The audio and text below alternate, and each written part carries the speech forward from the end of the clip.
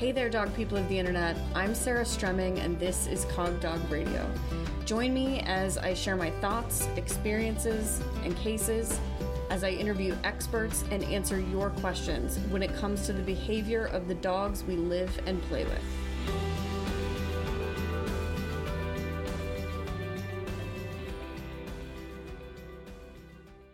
It's a new year, and I have a news flash. Black lives still matter.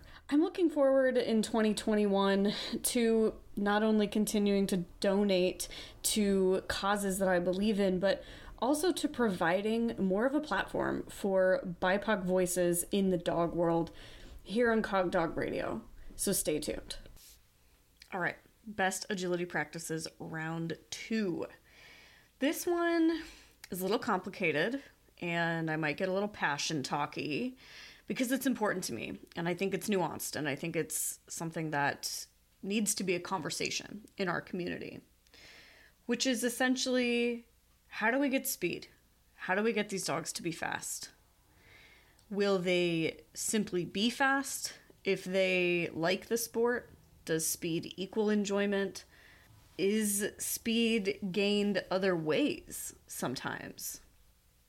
Is speed sometimes gained in ways that are maybe not so nice, or maybe not helpful?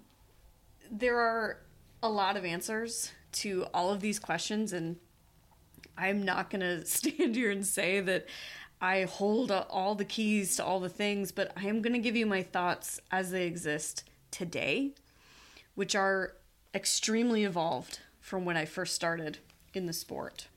So first, I'm going to say that I do not agree with the notion that dogs have to be going fast to learn how to go fast. So essentially, I am not going to have speed as a criterion in my obstacle performance early. I am perfectly fine with my dog weaving, for instance, slowly, if my dog is accurate and tells me he's confident. How would he tell me that? He's busting to get back to the weaves. He's completing the loop in my training on his own. He is not opting out. He is staying engaged.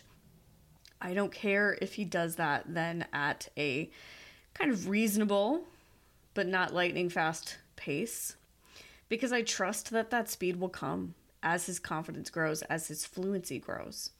I feel that way about all of the obstacles.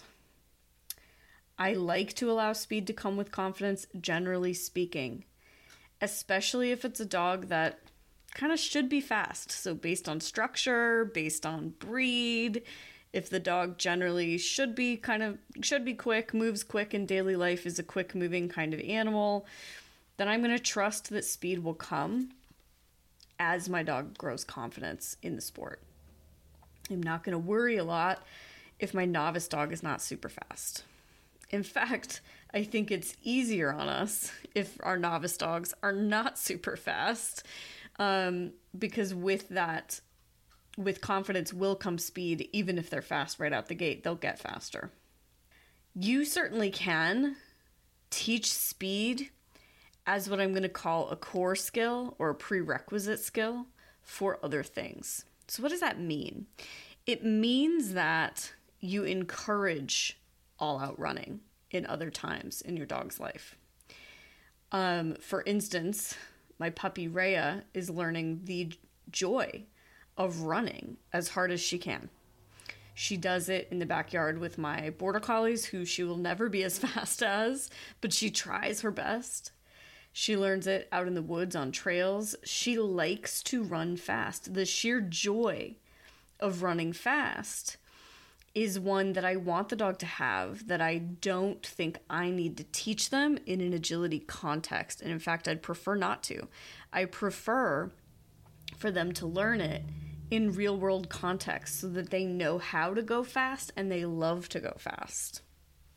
So in that sense, I am not going to concern myself with how fast she is going in agility skills if she is going forward with gusto. There's no sniffing, there's no looking around, she's quick to respond, she closes that loop. I am not going to worry if she is running all out early on. I'm going to worry instead about fluency. So I think that building speed as a core skill outside of agility is important. I think that then holding fluency as a kind of a core value for you as a trainer is the other piece. For me, if the dog is sound of body and mind and is trained to do the job, then the dog will go as fast as he is comfortable going. And that is always fast enough for me. It may not be fast enough for everybody. And how fast my Icelandic sheepdog is comfortable going has to do with how fast she's comfortable going in other contexts. How fast my border collie is comfortable going also has to do with how fast he's comfortable being in other contexts. So it's important that we encourage speed and all-out running and have a lot of opportunities for them to do that in real life. And then it's really important that we teach them everything they need to know, and we don't put a lot of pressure on them to be fast while they're learning those skills. It has been popular in our sport for a long time to try to put the dog in a super high state of arousal during agility training. And what that tends to look like is maybe a lot of really high energy toy play or a lot of opposition reflex usage during our training. So that high energy toy play tends to look like tugging, tends not so much to look like chasing a ball, and that's actually really interesting. And I think it has to do with my next point. But basically, putting the dog in a higher state before you ask the dog to do the thing has been culturally accepted as the way to get speed. And I'm going to argue that when you do that, you do a couple of different things.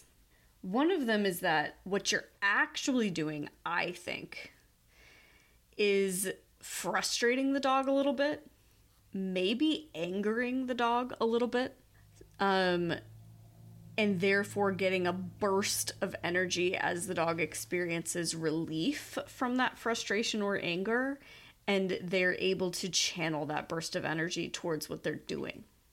I am not saying don't do that, but I am saying recognize that that is what you're doing, and recognize that that doesn't always come without fallout.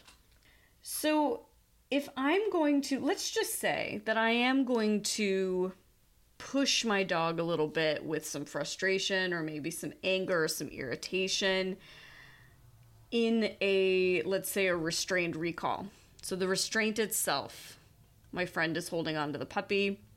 The restraint itself is causing a little bit of that frustration and that anger.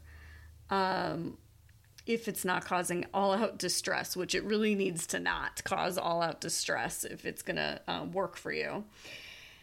And I'm running away, and that's inciting a little bit more frustration.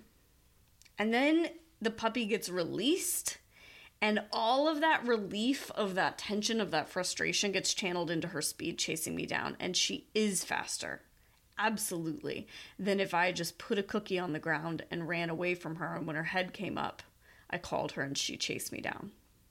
So which one I'm going to choose needs to depend on my learner. Because if what you're doing is causing a little bit of discomfort, in order for relief of that discomfort to be channeled into speed, you need to know about your learner. So the example I just used, if the dog is actually afraid of the person restraining them in the restrained recall, and now relief of fear is what's happening as they chase you down, you're weaving some emotions into this training procedure that are really yucky that you don't want anywhere near your dog sports. Okay, same coin. What if I have a dog that is just going to turn around and bite the person that's holding on to them? Probably not appropriate for that puppy either. I'm going to give you a human example a little bit here. Because if you kind of want to get a rise out of someone who's a friend of yours, because that's what we want, right? If we want that burst of energy into the tunnel or into the flatwork chasing you down or whatever, that we so often use restraint to get or so often use pushy toy play to get, that's what we're doing. We want to get a rise out of them. So if I'm teasing a friend of mine to get a rise out of her, I need to know which friend I'm teasing, right? And I need to know what kind of teasing I'm using. Because if I am teasing a friend who is going to take my teasing really personally, or if I choose my teasing words poorly and they hit below the belt, and now my friend is crying, or now my friend is upset with me and doesn't want to talk to me anymore, I did not get the correct rise out of that friend. I got a response, but not the one that I wanted. What if this is a friend who's got an anger problem? And she straight up stabs me with a fork across the table. We're at dinner, I'm teasing her, I'm trying to get a rise out of her, and she just stabs my hand straight into the table with her fork. Yeah, not a good idea, right? Not a good idea to tease that friend in that way.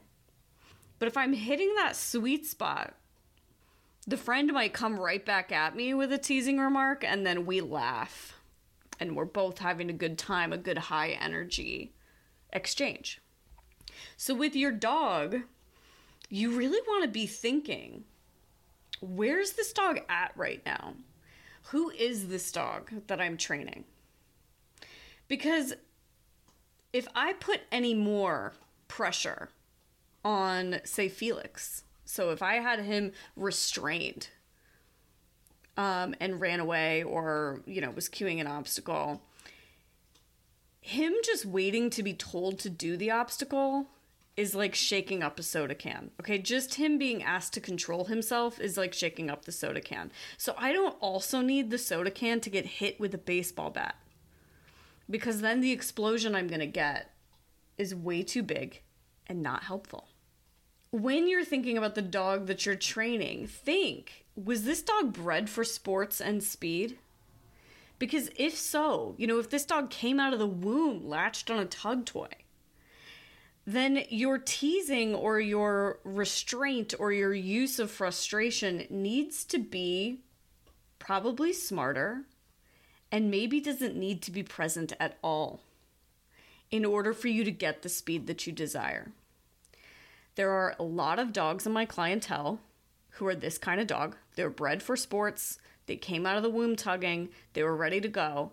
And then the owner played a whole lot of frustration-inducing, quote-unquote, drive-building games. And now they've got a dog that cannot control himself, is an aroused hot mess on that course. They are biting, they are barking, they are salivating, and they are out of their own control, let alone the handler's control. I'm going to suggest, if that's the dog you bought, that you actually zero in on self-regulation behaviors and teaching that dog stimulus control around his obstacle cues and his handling cues, rather than obsessing over building speed. Okay, whereas you might have a dog for whom agility is going to be physically not as easy, so maybe it's a basset hound or a beagle that you're going to do agility with. Both of these breeds I've seen do agility for sure. Neither of them come out of the womb latched to a tug toy, usually, okay? And neither of them come out of the womb wanting to chase you down full speed, necessarily. They come out of the womb wanting to put their nose down to the trail and, scent their way through life. So with that dog, you might utilize a little more of this teasing, get a little rise out of them in a way that you aren't wise to if you bought a Malinois. So thinking always about the dog in front of us and watching always what their responses are to what we are doing is what is wise when it comes to speed. And now let's say that you have a dog that you are already running, 2 years old, and they are not going as fast as you know that they can. I would say if they're that young and they're new to this kind of game, and they're going the same speed roughly in training as they are in trials, give them time. They'll get there. Make sure that your handling is clear, because they're probably a really nice dog that's hanging back and letting you show them in due time. Let's say your handling's pretty good, and the dog is 4 or 5, and you just want to shave a little bit of time off because you want to beat so-and-so. I would say in that instance, have a look at your obstacles. Can any of them be sped up with some better fluency, some better understanding? Okay, so not frustration, not quote-unquote drive building, but better understanding. Is your dog creeping into that 2-on, 2-off, and that's killing your time? Maybe you want to teach a running, or maybe you want to teach that dog to pound into the 2-on, 2-off, and that will go faster. Let's say your dog is what we refer to as an off-breed. Okay, so I'm just going to use my Icelandic sheepdog as an example. Not very many ICs doing agility yet. Let's say that I start running her and I'm not super pleased with the speed that she's giving me. I'm probably going to rewind, have a look at some foundation skills and see, she's weighing in, she knows I'm talking about her, and see if I can actually put more speed into any of those foundation skills. And I might utilize some teasy types of games to do that. I might. It depends on what it is, and it depends on what her response is to those teasy types of games. So there aren't hard and fast rules here other than this. If the dog is sound and physically capable, okay, because I used Basset Hound as an example, but not all Basset Hounds are actually physically capable of doing agility, and it might not be fair to ask them to. So the dog is sound, they're physically capable, they're not concerned about the environment because that kills speed a lot of the time, or it creates too much speed sometimes. So they're sound of mind and body, they're comfortable. Look at who they are and decide, do I need to help them learn a little bit more about running their body by taking them out into some wide open fields for them to run? Or do I want to play some games that get a little bit of a rise out of them and build those games into some of my foundations? Or is it my fluency actually that is lacking?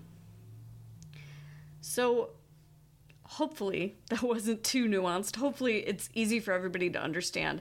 I'm not saying do this and not that. I am saying pay attention to the results you're getting and pay attention to the dog that you bought and the dog that you're training. Okay, some Patreon questions for you. First one comes from Elisa, who asks, how to reduce the rate of reinforcement without creating frustration for the dog. My 1-year-old dog will start to vocalize when I ask for multiple behaviors before marking and reinforcing with food. I'm using well-known cues with a big reinforcement history. Asking for 2 behaviors is usually okay, but sometimes more than that will result in some whining. This doesn't happen when working on agility type stuff, I'm guessing because it's motion based, but asking for a hand touch, then a spin, then a sit seems frustrating at times for him. If I reinforce each behavior, he's fine. So my guess is that the drop in rate of reinforcement is the issue. That is the issue. Expected reinforcement is not showing up, and so you're getting some frustration behaviors. It is important when your dogs are puppies to introduce them to the concept of doing several things for food rather than just always one thing. When we're teaching, we tend to do one thing, one behavior, one behavior, one cookie, that sort of rate of reinforcement, that sort of reinforcement schedule. And it's important that we introduce them to the concept early that they can do more than that for one piece of food or even, several pieces of food. So you're going to need to ease him into this if he's a year old. You need to be a scientist about it. You're probably going, oh, I did it again, after you've asked him for like 4 or 5 things. Know that if he's in an easy environment, he can definitely do more things in a row than not. And so if he's in a tough environment, I would still keep that rate of reinforcement really high. And I'd basically do 1 behavior, 1 behavior, 1 behavior, 2 behaviors, 2 behaviors, 1 behavior, 1 behavior, 3 behaviors. So that sort of thing. So you're keeping that momentum going. Also, if you ask for 3 things and want to give 1 treat, That's also a problem. So your ratio of reinforcement needs to equal the ratio of kind of the amount of your ratio, I'm sorry, of effort to reinforcement needs to be equal. So essentially, if the dog has to do 3 things and you're used to giving the dog a treat for 1 thing, maybe give 3 treats in a row. Maybe make the treats more exciting to make each treat pack a bigger punch. The fact that the dog is fine stringing behaviors together when there's motion involved tells me that motion itself is probably a little bit reinforcing for the dog, and so I might toss the treats around if they've done 4 or 5 behaviors in a row. And then also, I wouldn't stress too hard about a little bit of whining right now while you build this up, unless it seems to be getting built right into the chain. Next one is from Kim. Kim writes, let's talk about young dogs who are suspicious or worried about dogs and people. And let's just say they're a working group dog. I don't know, like a Doberman from Working Lines, which happens to be exactly what dog Kim is talking about. When do you use look at that from Control and Leash protocols, and when do you use Amy's boogeyman type stuff? So that's Amy Cook's Playway. From what I understand on my brief forays into reading up on both, in Look at That, we click when the dog looks away, but Amy encourages us to click reward when the dog looks at us. Timing matters, and what differentiates these two is what we're actually clicking for, the looking away or the reorienting. So which do you recommend in which situations? So first of all, a little bit of method explaining, because in the Playway, which is Amy Cook's Boogeyman class, there is no clicking and treating. It's all play-based training. It's all increasing the dog's comfort with the trigger via play. Amy does teach look and dismiss, which is similar to Look at That in the sense that the dog looks at the trigger and she does mark when the dog dismisses, if I'm getting that right. I don't love talking about other people's methodology because I could very well be getting it wrong. So clicking the dog for, but I think the basis of your question, Kim, is should we mark and reward looking or disengaging? Which one? And when, right? And the answer is it depends. I don't know. It totally depends on what's going on. And in reality, I don't do a whole lot of what you're talking about in general. I don't do a whole lot of trying to train the dog to not look at stuff or to look at stuff and then to look at me. I do a whole lot of letting the dog habituate to triggers, setting the dog up to feel safer around the trigger. I would say that clicking and treating the dog for looking, and the dog will inherently look away to eat the food. It doesn't actually matter that much if you're clicking the dog for looking or clicking the dog for looking back. If the behavior loop is still dog looks back, right? So if that's still the chain that's occurring, I don't actually care where the marker comes in. And I mean, people will probably roll their eyes at that, but I don't. And maybe that's because this isn't how I do it. But I would say that in general, what I recommend instead of either of the things you're talking about, which are Look at That or look and dismiss, those are actually the 2 things you're talking about. I like to let the dog just observe from a safe enough distance. When they dismiss and choose to walk away, I walk away with them. I might do some treat scatters so that they're snuffling through the grass and then looking up and then looking back down. I can't give you a full-blown behavior modification protocol here, but I think you're basically asking, when do you do Look at That versus when do you do look and dismiss? And I'm saying it doesn't matter that much. They're very similar. I don't necessarily find myself doing either very often. And our next one comes from Erin. Erin writes, I have 2 dogs, a 3-year-old Great Pyrenees mix named Charlie and an almost 1-year-old Sheltie named Sprout. I try to take them on at least 1 decompression walk a day. Sprout is very interested in chasing and harassing Charlie, who mostly ignores her in his quest to kill every single mouse in the vicinity. When Sprout is walked alone, she's very slow and methodical and sniffs a ton, versus with Charlie, she fixates and stalks and bites his face. Occasionally, Charlie will give in and play, so this behavior is very reinforced. Sprout is kept on a long line so that I can keep them separate, but it's frustrating for all 3 of us. If I bring a tug or a disc, I can distract her with those, but I don't love the idea of hyping her up on those toys every day. Other than solo walks, which I love but don't always have time for, what do you recommend for discouraging this behavior and encouraging her to actually sniff and relax? And just to add, she's not food driven and will typically ignore scatters even if it's high value like Ziwi Peak. Erin, you just said that you don't want to walk them by themselves, and I'm here to tell you you need to walk them by themselves. Sprout is too young for you to insist that she not do exactly what everything inside her is telling her to do. Charlie deserves his own walk where he gets to sniff and not be harassed. And Sprout is doing exactly what you want her to do if she's alone. Which means that if you only have time to go on one walk, then you only walk one dog. And the next day, the other dog gets to go. It is not good, like you said. Taking all three of them at once is frustrating for everybody. So that's a worthless decompression walk. That didn't help anybody. So you actually are saving time, doing a better job if you take them by themselves. I know that's not the answer you wanted, but that is the answer that I have for you. Last one comes from Connor. Connor writes, how do you address dogs that take treats hard, assuming it's not because of big feelings? Now that it's cold out, my hands are frozen, and I'm realizing some of my hiking group dogs have less than stellar treat-taking manners. The ways I was taught are very similar to the standard leave-it exercises, close your hand, remove your hand, etc., which is less than ideal due to frustration, extinction bursts, etc. Fun bonus, the dropping treats or tossing treats isn't generally possible, as my groups often include resource guarders and other spicy dogs. Generally, I fall back on the Kong hand style delivery, but would love to hear your ideas. So Connor, first of all, thank you for mentioning that dropping and tossing treats is not going to work in your group, because that is certainly one option. I would be feeding these dogs with a cupped hand. So feed them like you'd feed a horse.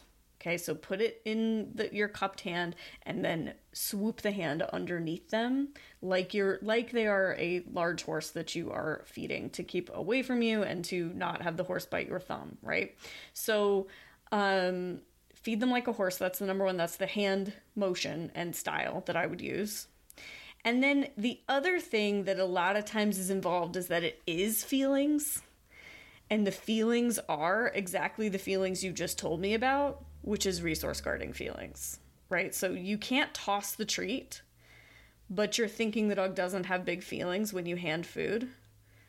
And I'm calling that out as incorrect. So if you can't toss the food and the dog's sharky on your hand, it's still about big feelings about food. So make sure that you say the dog's name and then cleanly deliver that food in the cupped hand to that specific dog only and block other dogs from trying to get it.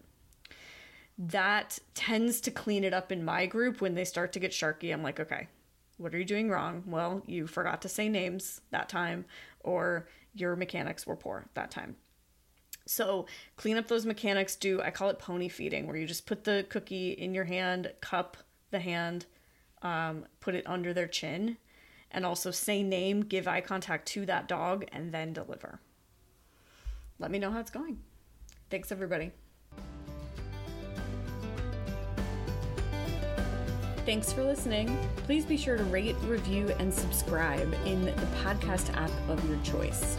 And if you're interested in supporting this podcast, as well as joining the CogDog Radio community, head over to patreon.com/CogDogRadio and become a patron for as little as $4 a month. I hope to see you there. Cheers.